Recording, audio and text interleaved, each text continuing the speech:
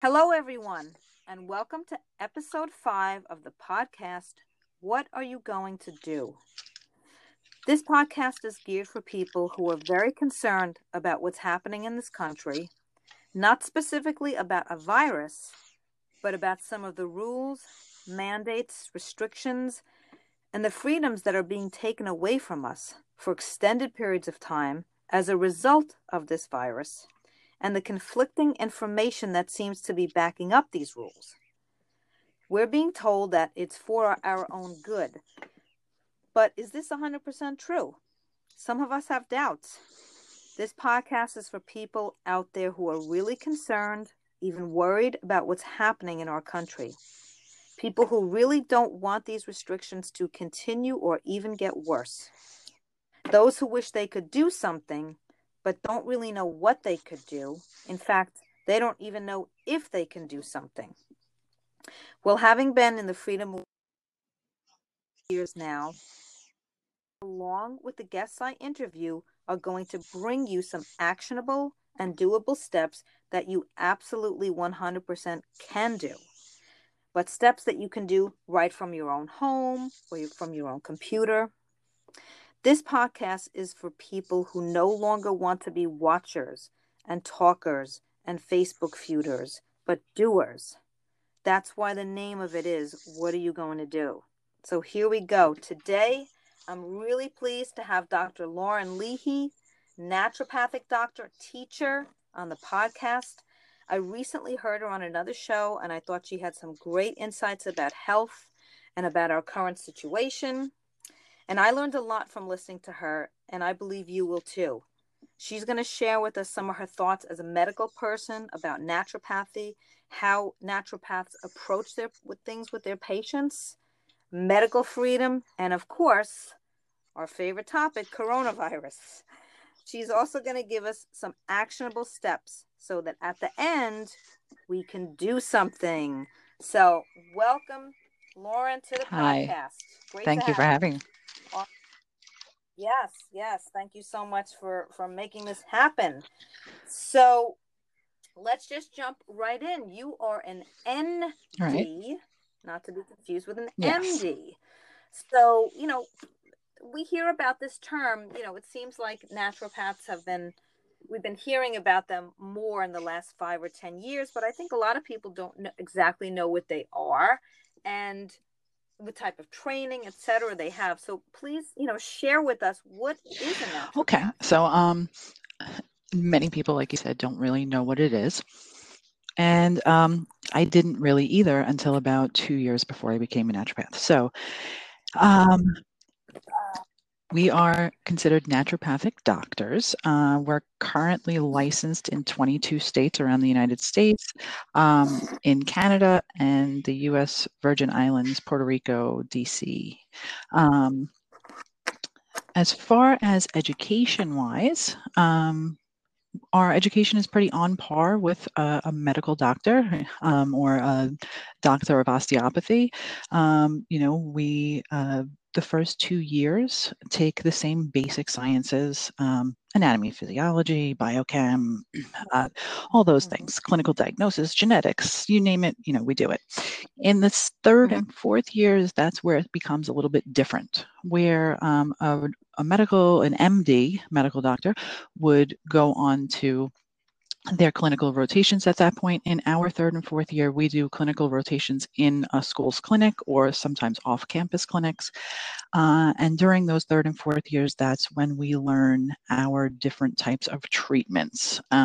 So those treatments could be everything included, like botanical medicine, traditional Chinese medicine, acupuncture, counseling, homeopathy, physical medicine, hydrotherapy, clinical nutrition. So we're getting all different treatment ways in those third and fourth years.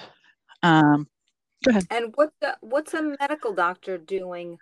Like, are they still learning different types of They things in are. their third and They're fourth doing it year? differently. They're doing it in rotations. So they would go through an obstetrics rotation in the hospital, or, where Oh, we're right. getting obstetrics classes and seeing, some pregnant women in the clinic, but we wouldn't go through a whole rotation of just that. That's how it's different I in those years. Um, okay. we Okay. also do clinical board exams after the second year and after the fourth year. Um, and really, our big difference is in how we approach the patient. In naturopathic medicine, we have what are called our 6 principles. The first one is the healing power of nature. So we believe that the human body has an innate healing power, and our job is to just kind of help it out. We always want to identify and treat the cause of the problem. We want to try to get to the root of what's going on in the person's health. Of course, first, do no harm, and I'm sure I'll talk to you about a therapeutic order in a little bit, but I as a doctor, as a naturopathic doctor, I always want to go with the least invasive stuff first and kind of build on that. Doctor as teacher. So you'll find many naturopathic doctors give talks on different topics and really try to educate their patients. Your office visits are a lot longer when it comes, because you do incorporate that part of it. Treating the whole person is the almost last one. But we really want to treat not just physical symptoms, but mental, emotional, treat the whole person as a human being, not just a condition. And of course, we want to focus on prevention. So a lot of what we do is prevention of more serious illness. That's great. That was actually just beautiful to hear all of that. I loved hearing about the cause and the root. I mean, these are, I hate to say it, but they're kind of vast differences in some ways, depending on the medical doctor, vastly Right. different than what a medical doctor does. And I love that doctor as teacher because, and it kind of goes in conjunction with the visits being longer because, I mean, we all know most of the time when we see a traditional allopathic doctor that the only time they kind of see who you are is right before they walk in the room and they take the file that's on the other side of the door. They look at the file, they open it up, they glance at it, they come in, and for that, whatever, 15, maybe 20 minutes, maybe have their Right. uninterrupted time. Sometimes they're typing as they're talking to you, which I get, to a degree, but it can kind of make you feel a little bit like, are you hearing everything I'm saying? Right. I feel like that also, And not to take away from them at all, but I feel like that's part of the way the system is set up for, like it, it's exactly, it's they have to see a certain amount of patients because of insurance or whatever. So they have to kind of have that. In fact, when I did a preceptorship with a doctor, a local doctor, when I was, he said, "You'll see, it's almost like a conveyor belt, but I have to get through them like that." And he would see patients for 3 hours, yeah, and he would see a ton of them, but it's part of the system, I guess. yeah, that's exactly it. It really is not, I think probably most doctors wouldn't want to see their patients for 15 minutes. They want to spend more time because I think that's really why they go into medicine is generally with the perfect intentions, a good heart.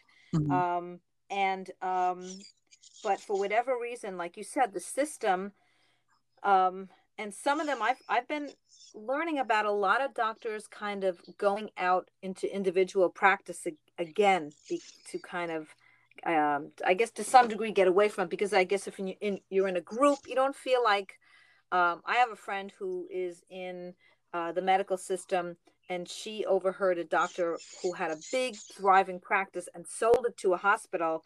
And she heard him kind of lamenting a little bit, saying, "Now I'm just a bean Um, counter." Um, so, yeah, I think it's the system very much so plays a big role yeah, in that. Yes, thanks for clarifying. no problem. Mm-hmm. Um, so, as far as like approaches, I did mention earlier Mm-hmm. the therapeutic order. Okay. And that kind of Yes. does fall under almost all of the principles that I talked about. But I kind of felt, well, I should say, I did my education in Connecticut. I went to the University of Newport. I got my naturopathic degree there. And I kind of feel lucky in a way that I studied in Connecticut because we, as naturopathic doctors, didn't have full prescriptive rights in that state. So we really had to focus on the more natural things and nature cure. And that really kind of resonates with me. You know, always trying to do the least invasive thing. I know that we have a commonality that body workers, right? Mm-hmm. So, you Mm-hmm. know, sometimes, you know, because I have that background in massage therapy and Reiki and core synchronism and things like that, sometimes all the person needs is just a nice, relaxing, you know, body work treatment. That could be the Mm-hmm. thing that kind of sets them off and helps them on their journey. You know, it's, you want to try Right. the little things first just to get the body going. Mm. Yeah, I think that's a great, great way to look at things because, like you said, our body, and I believe this too, our bodies generally can Mm-hmm. heal themselves. And and as naturopaths, you said that you guys kind of try to help the body along. So it's just sometimes just about giving that gentle leading in whatever Mm-hmm. way that is, even if it's just moving them from the parasympathetic mode into the sympathetic mode so that their body can receive whatever it is, botanicals or whatnot, even if it is a prescription Yeah. drug, because it's just your body has to be in a place where it could accept that. And I think that that's great. I love that naturopaths treat the whole person. And having been to naturopaths myself, a couple of them over the years, I do find that. And it's great. And so anything else about the therapeutic order that we missed that you wanted to address? Because I think this is great. And I think people are really learning a lot Well, right I now. will say, and you kind of just touched on it, you know, there is a time and a place for everything.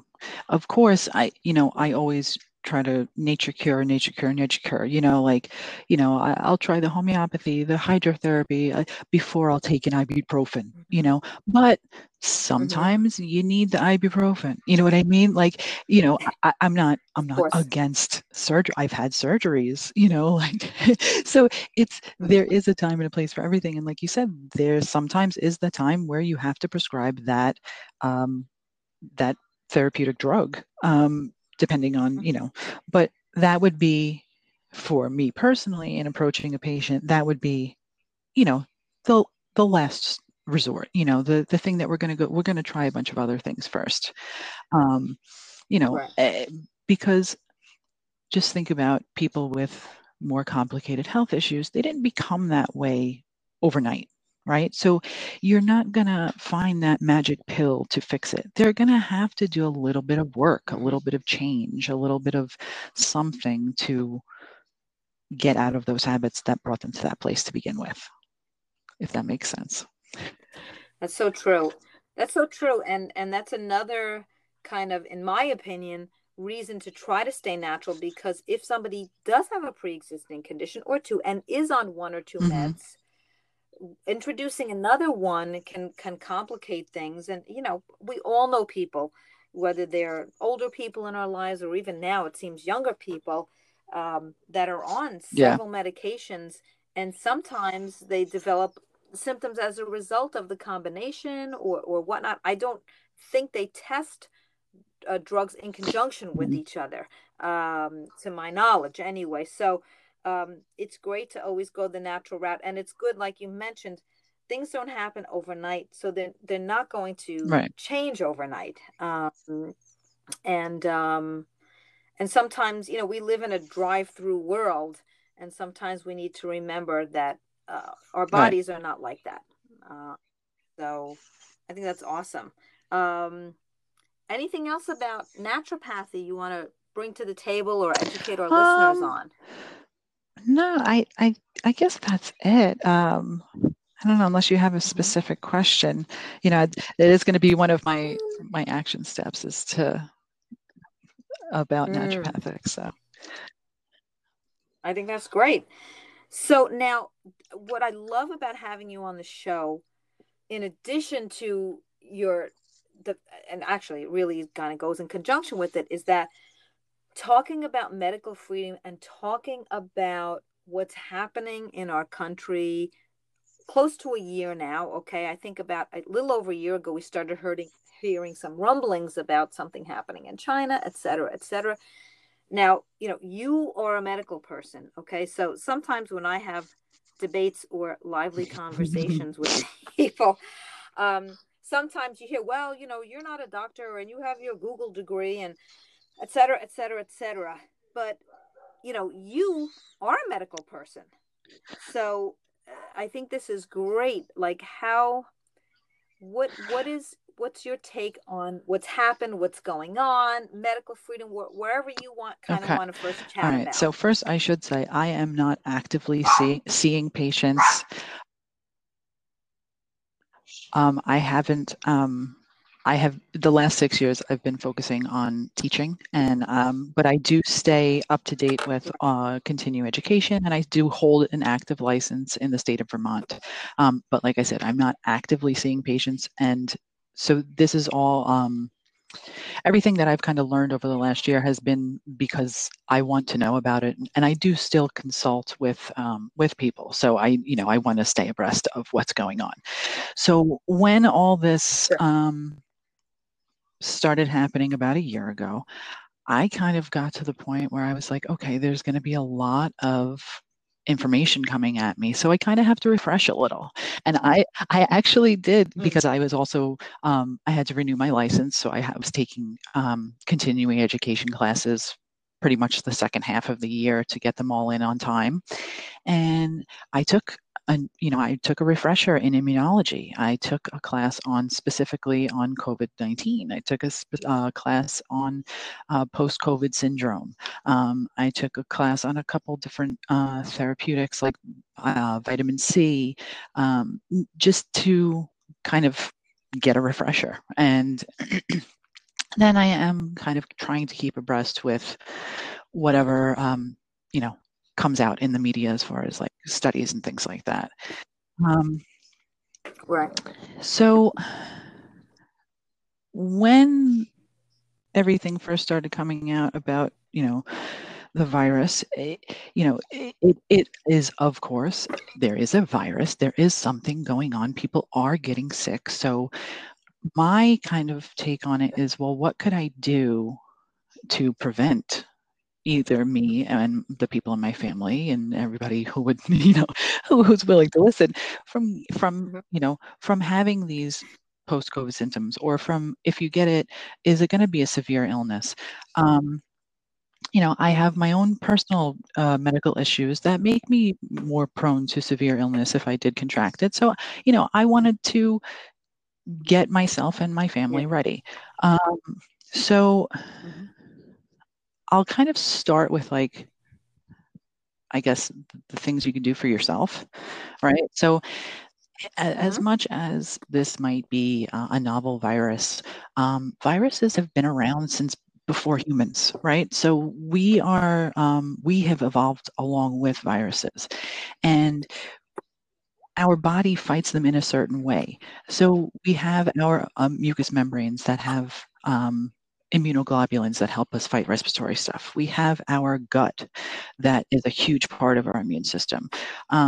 We have our, just our gut integrity, all these different things that we can kind of enhance or help along the way to just kind of stay at their tip-top shape, So the easiest thing is, diet, right? So to add colorful things to your diet, like vegetables and fruit, I mean, not artificial colors, to give yourself those extra nutrients that, maybe you're not taking a multivitamin, maybe you're going to start to take a multivitamin, but you want to give yourself those things that are going to first just give your body what it needs to function correctly, right?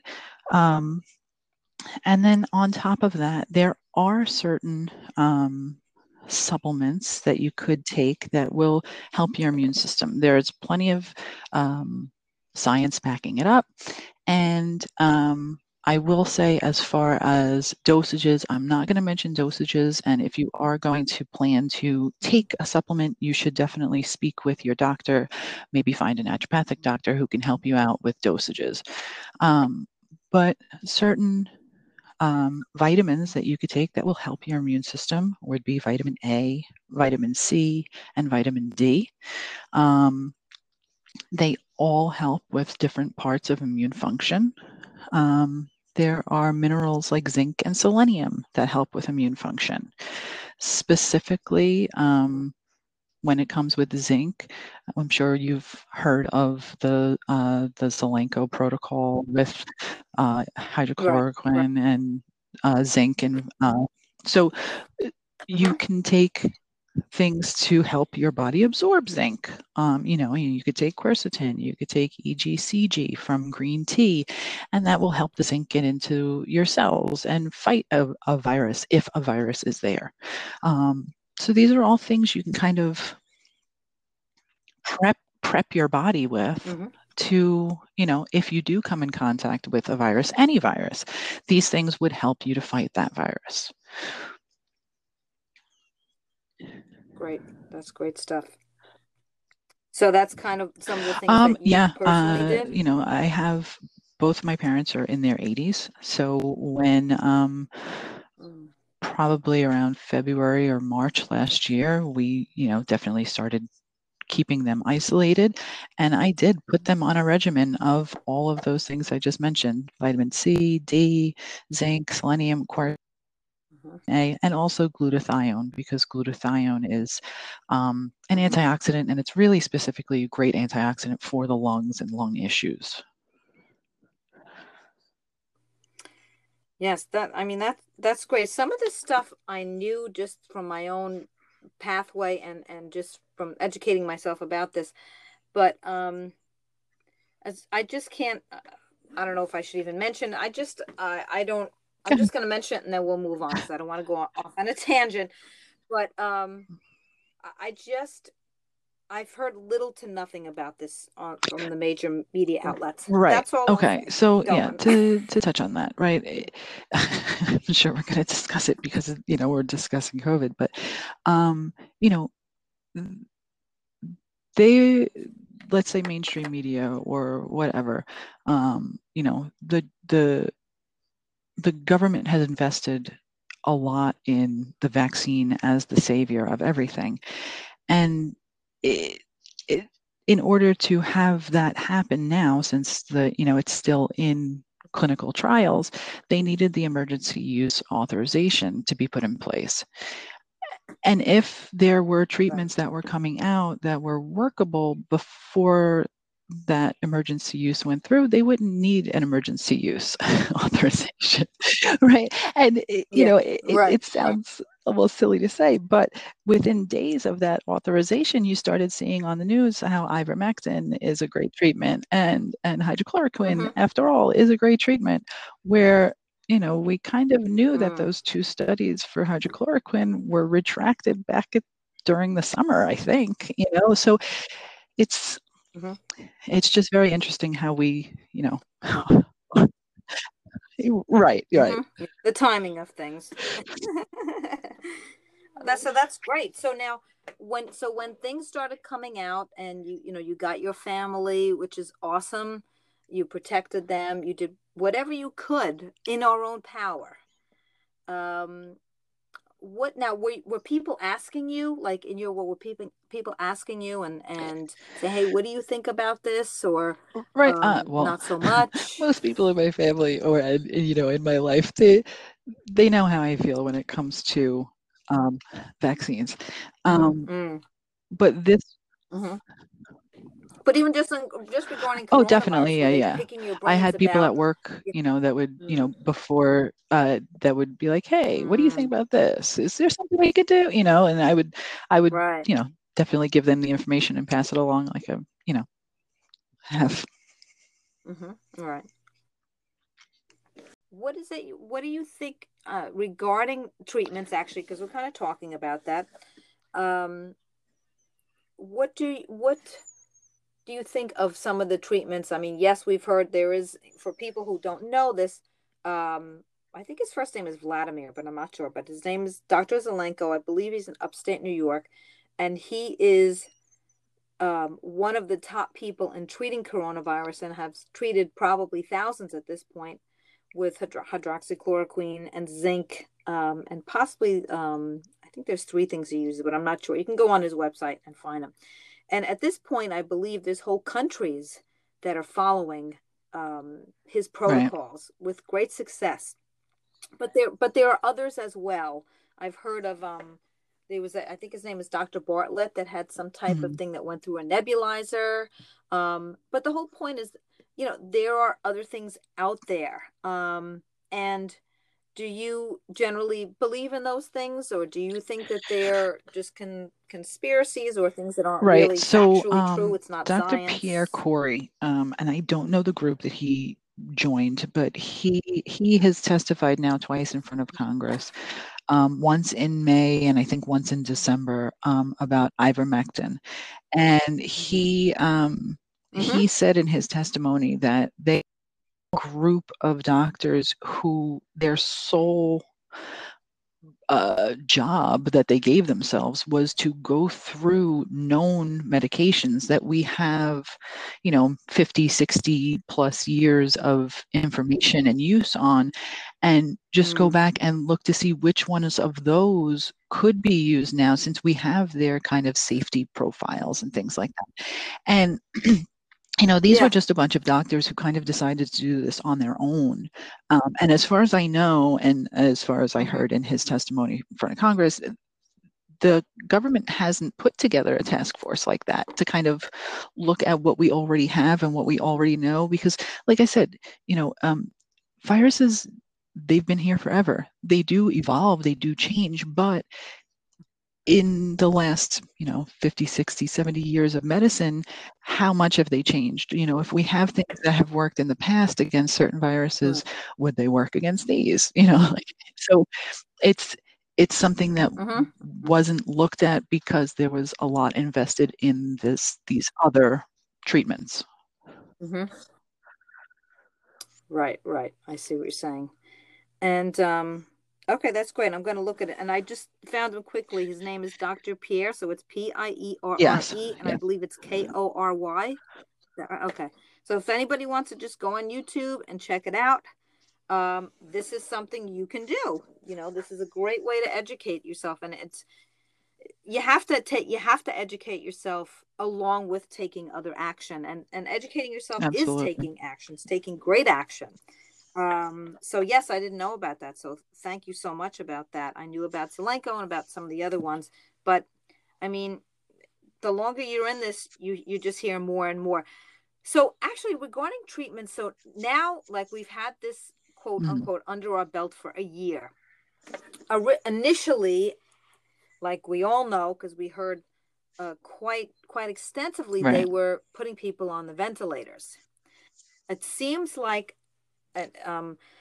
sometimes they're still doing that, but I think it was their original go-to.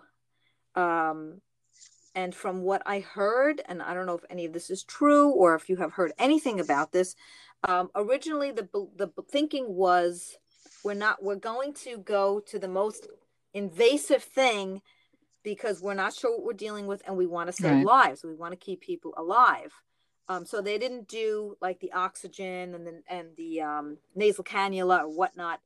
Um, and I believe that's, to my understanding, that's what happened. Then, of course, they found out for whatever reason that was not, um, the more people were dying. I think it was something like 70 to 80% of Mhm. people were dying who got on the ventilator.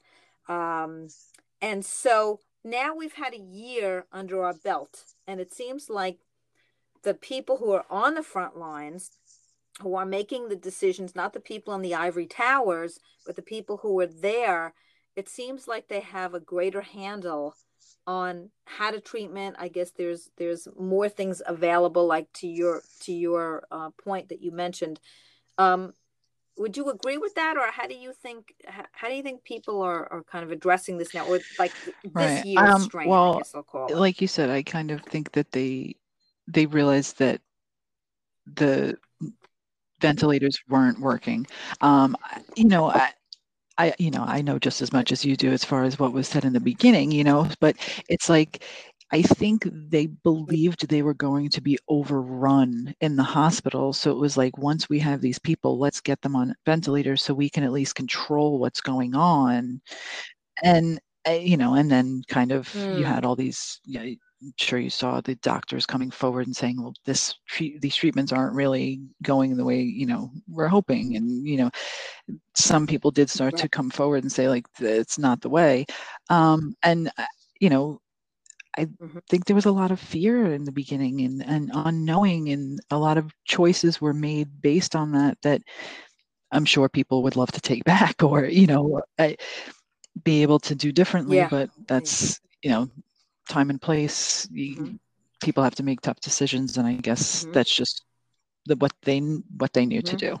Yeah. Yes, and through, to some degree, Right. through no fault of their own. I mean, I heard some really terrible stories. A lot of the nurses had come forward and were saying certain things. People that were put in charge of them, students that were put in charge of them, but they were respiratory nurses for like 10 years. There was even a case where a dentist was in charge of some of the respiratory nurses. Um, and so, like you said, I guess they thought they were going to be so overrun that they maybe went overboard the other way, No, but yeah. by no malice intentions, malintentions whatsoever. And thank God we do have that time. And it seems like we have, and it seems like from a friend of mine's mother got it, and her doctor said that it seemed, at least in her opinion, most of the cases that she saw Okay. this year That's were good. not as severe. So maybe some people have, built up somewhat of immunity or whatnot. Um, so that's great.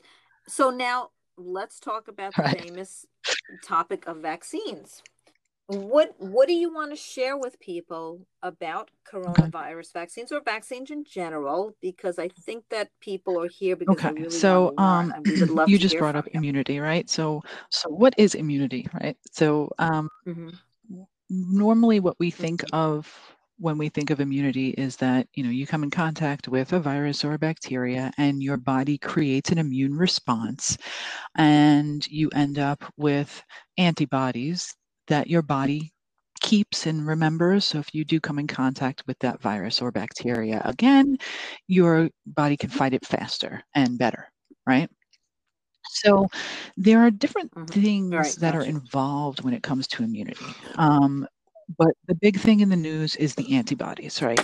So the antibodies, it means that you've come in contact with it, and your body has the ability to produce antibodies against it. So the cells in your body that produce antibodies are called B cells, right? They're just a type of immune cells. There's another type of immune cells called T Hmm. cells. And certain T cells Hmm. tell the B cells what to do. So what happens is the T Hmm. cells are alerted. There are different types of T cells. Some T cells, their job is to go tell the B cells, start making your antibodies. But what I have come across in the literature that I've read, that there is a portion of our population who has T cell immunity to SARS-CoV, even Right. without coming in contact with it. A couple things that I've read have said, I think between 20 and 50% of the population have this T cell immunity, which means that even if they haven't come in contact with it, Hmm. because they have come in contact with other coronaviruses in the past through the common cold or whatever, their body does Hmm. remember and can fight off even without having this antibody response. So there's that part of the immune system that's kind of getting overlooked when it comes to talking about this, but I have seen Hmm. more and more recently about it. So hopefully it will make its way to, it'll Hmm. bubble up Hmm. to mainstream media.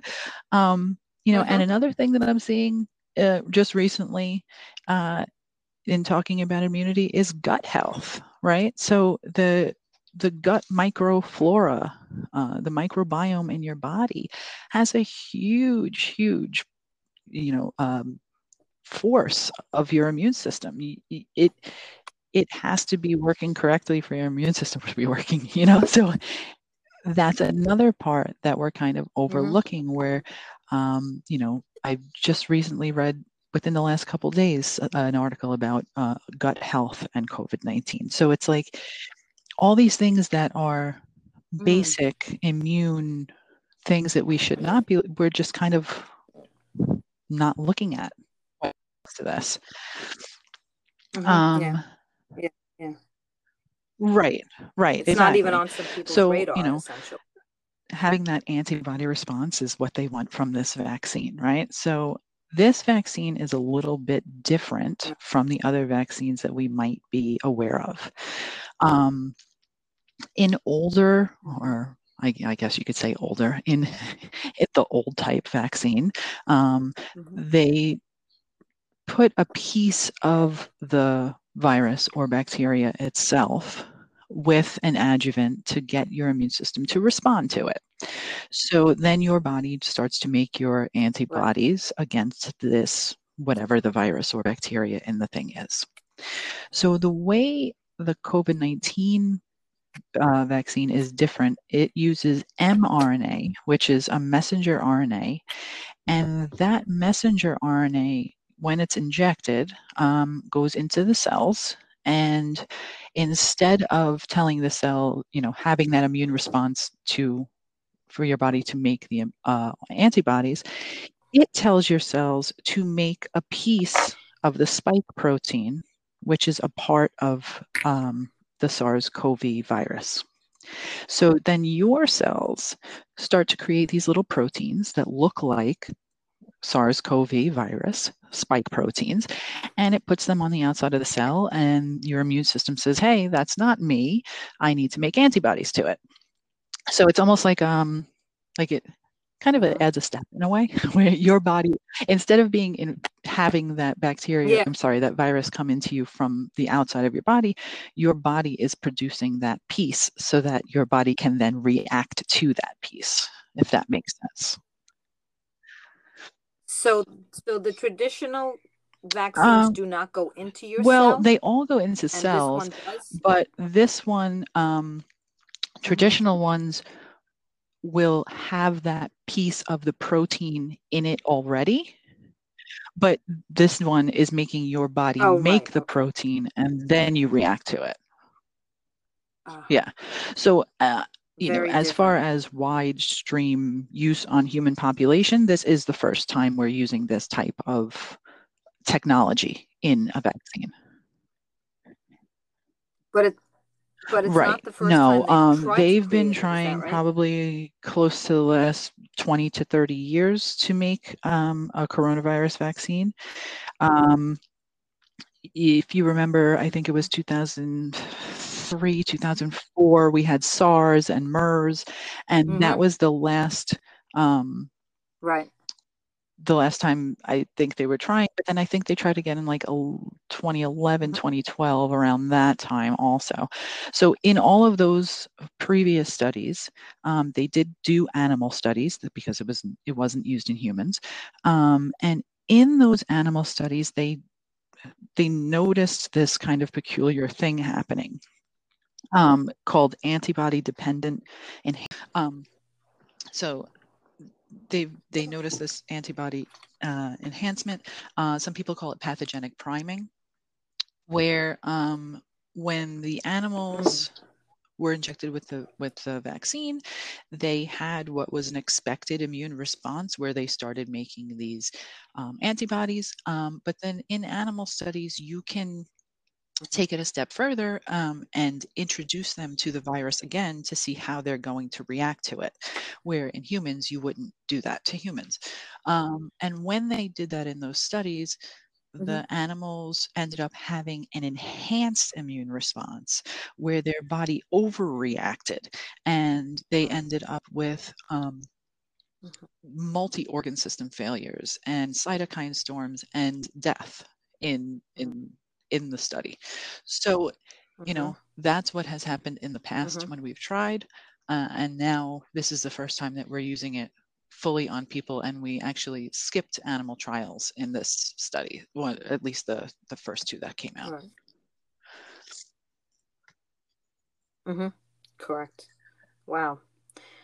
That's great. I mean, because we hear a lot of these terms, but it's great to hear it broken down and just kind of, I'll just say for myself, dumbed down. Because we hear these little quick tidbits on the news, and Right. we just don't always have the time to do the research ourselves. So it's great to have somebody who's knows how to explain it, but also knows how to explain it to Right. the general public, because we're not dummies. We can understand some of this stuff. And I think it makes us all feel better Right. about whatever we decide to do. And as far as the virus goes, does it is this vaccine claiming to prevent someone from getting the coronavirus? So you can totally find that out on your own, and I don't know how, can we link stuff to this? I can send you links. Okay, all right. So I can send you the links to the trial itself, right? So that's what I've kind of looked at, and because right now the only information we have to go on is what has been released, right? So technically these trials don't end until 2022. So we won't have the raw data of what's actually going on until then. And then I just read something where I forget if it was Pfizer or Moderna, but one of them had said they would wait until 2 years after the trial had ended to release their raw data. So that could mean we're waiting 4 years. So right now we're only going off of the FDA media briefing notes that were put forward, and the trial protocol. And there were a couple extra things that were just released recently that I have not read yet. But we really don't know a lot, because the trial's not over, and it, I don't know. That's a big one for me. Right.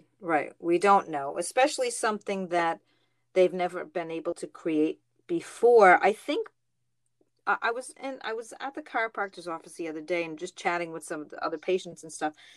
And one gentleman he didn't come right out and say this, but I think what he kind of did. He said, "Well, thank goodness they threw a lot of money at this, and that's why they were able to come up with the vaccine quickly." And I think that's a common belief, but I don't know that. What would your response be to that? Because I don't know if I really could agree with that. Yes, they threw a lot of money. We all know that. But like, to your point, you can't create time. And also to get back to your original question, I kind of realized that I skipped over it. So, we don't know what's going to happen, but we can look at what they've said. And what they have said is that their primary end goal is to look at reduced symptoms of COVID-19. They, as of yet, have no way to tell if there's going to be a reduction in transmission of SARS-CoV virus. So, that's a huge endpoint that you would want, right? With a vaccine, you would want that you're not going to be spreading the virus in the population, but that's not what this clinical trial has even set out to study. So that's wherein the problem lies. We're not even studying that at this point. Wow. That's amazing. And I guess that makes sense, Lauren, because that's, for people who are getting the vaccine, they still have to wear the mask because we don't know if it is reducing transmission. So that makes perfect sense. And the fact that they're not even studying that, which I did not know. So thank you for educating us on that as well. I mean, this is really powerful stuff, and I'm really, really grateful that we're hearing this from somebody who's, who's reading and can And understand it in a I way will say better this, than most of us I'm can. speaking as a naturopathic doctor, but I do not speak for all naturopathic doctors. There are plenty of them who are going out and getting the vaccine, or, Mm. helping their patients when their Uh, patients are taking it or whatever. It's just not something that I am doing it, mhm. right? And that's it, bringing it That's a back to good medical point. freedom. That That's a is their great point. choice, and that is their medical, that's how they want to treat Mm-hmm. their body. Right. And in today's day and Mm-hmm. Mm-hmm. age, with individualized everything, medicine is not the place where we should start with a one size fits Mm-hmm. all. Medicine should be individualized as much as possible for each person, and to kind of, because inevitably the question is going to come up. We want to be able to choose if I want this or if I don't. That's part of medical freedom. Mm-hmm. Exactly. Medical freedom is a big part of um, what I've been doing, and I know what you've been doing. So before we go into action steps, can you just tell us briefly, how did you kind of would you consider yourself in the medical freedom movement? How So did you kind of I get I, I was thinking about evolve into this that? in like preparing for your show today, and I guess you could say I've Mm-hmm. kind Mm-hmm. of always kind of beat my own drummer when it came to my own health. I could tell you when I was in third grade, the Mm-hmm. doctor told me I had asthma, and I said, "No, I don't." And I never ended up taking the inhaler, and I was okay.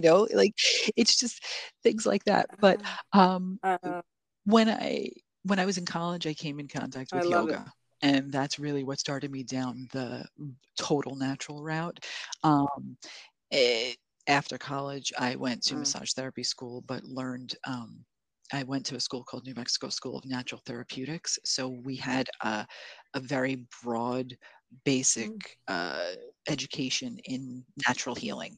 It was kind of like the 4 years of ND school, whittled down to 6 months, and just kind of give the very basics.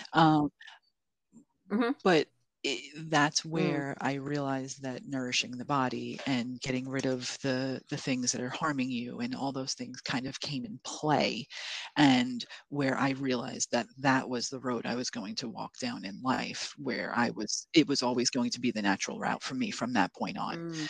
um, and then in my studies, and I found naturopathic medicine and kind of went down that route. But it was always kind of like a universe was guiding me Mm. down the path to Yeah. natural. And for me and my family, that's just the way it is.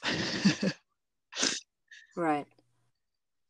Right. Right. Right. So now, would you consider yourself like in the medical Well, freedom movement? And I'm not saying you're not. I'm just saying, would you identify well, more as like a I natural would think person or like medical freedom, or right? Because both or a uh, combination? even when I was in school, in naturopathic school, Mm. we every year did a New York lobby day, and we did a federal lobby day.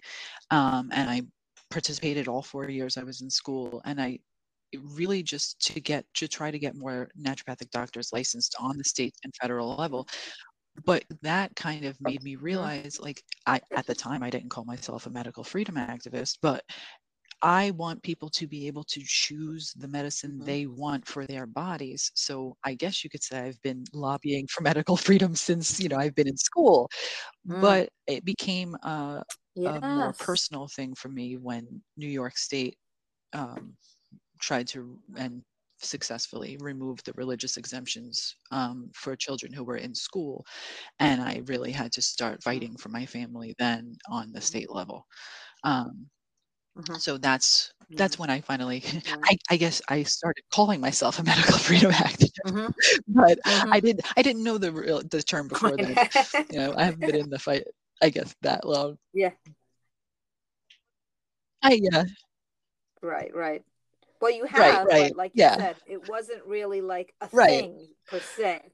because it didn't need to be a thing. And now it needs to be a thing. So that's great. So before we get to action steps, anything else you want to share with everyone Well, that we really may have, just missed? like you said earlier, and we kind of talked about already, you need to really educate yourself.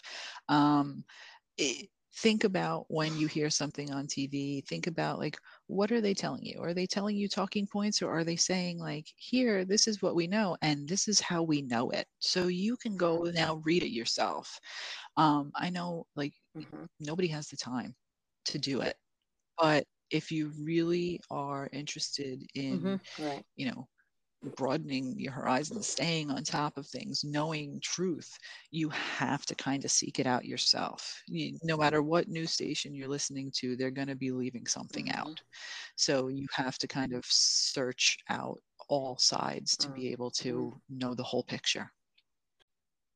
That's great. And Oh, yeah, yeah. sometimes they're very subtle at putting their opinion in.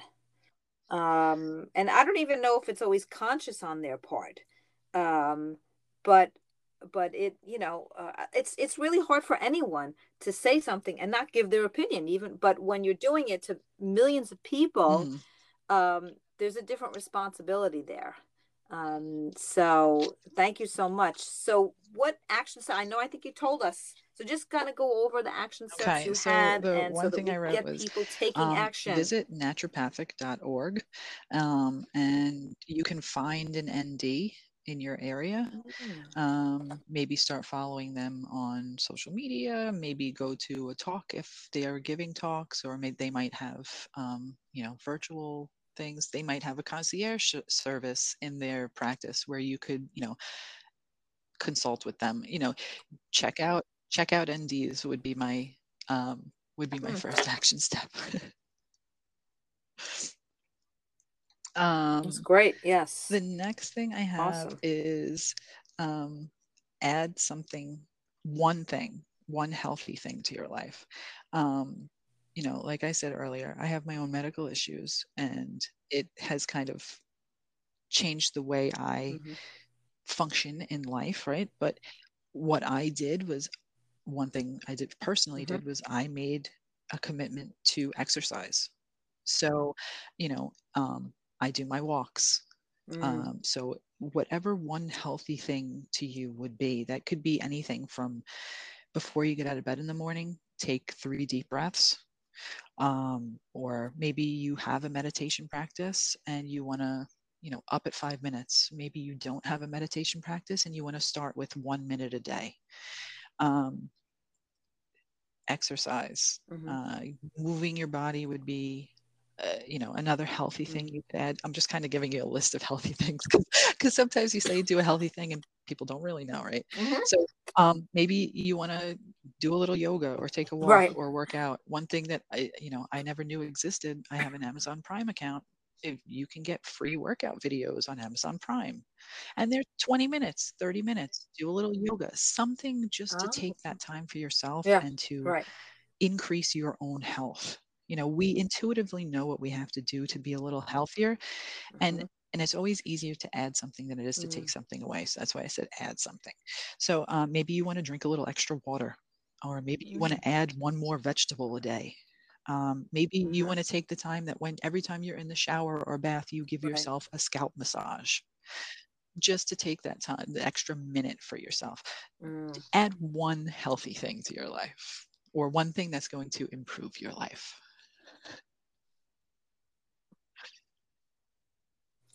I think that is great. Sometimes it's just so Mhm. obvious that it's like right plain as the nose on your face.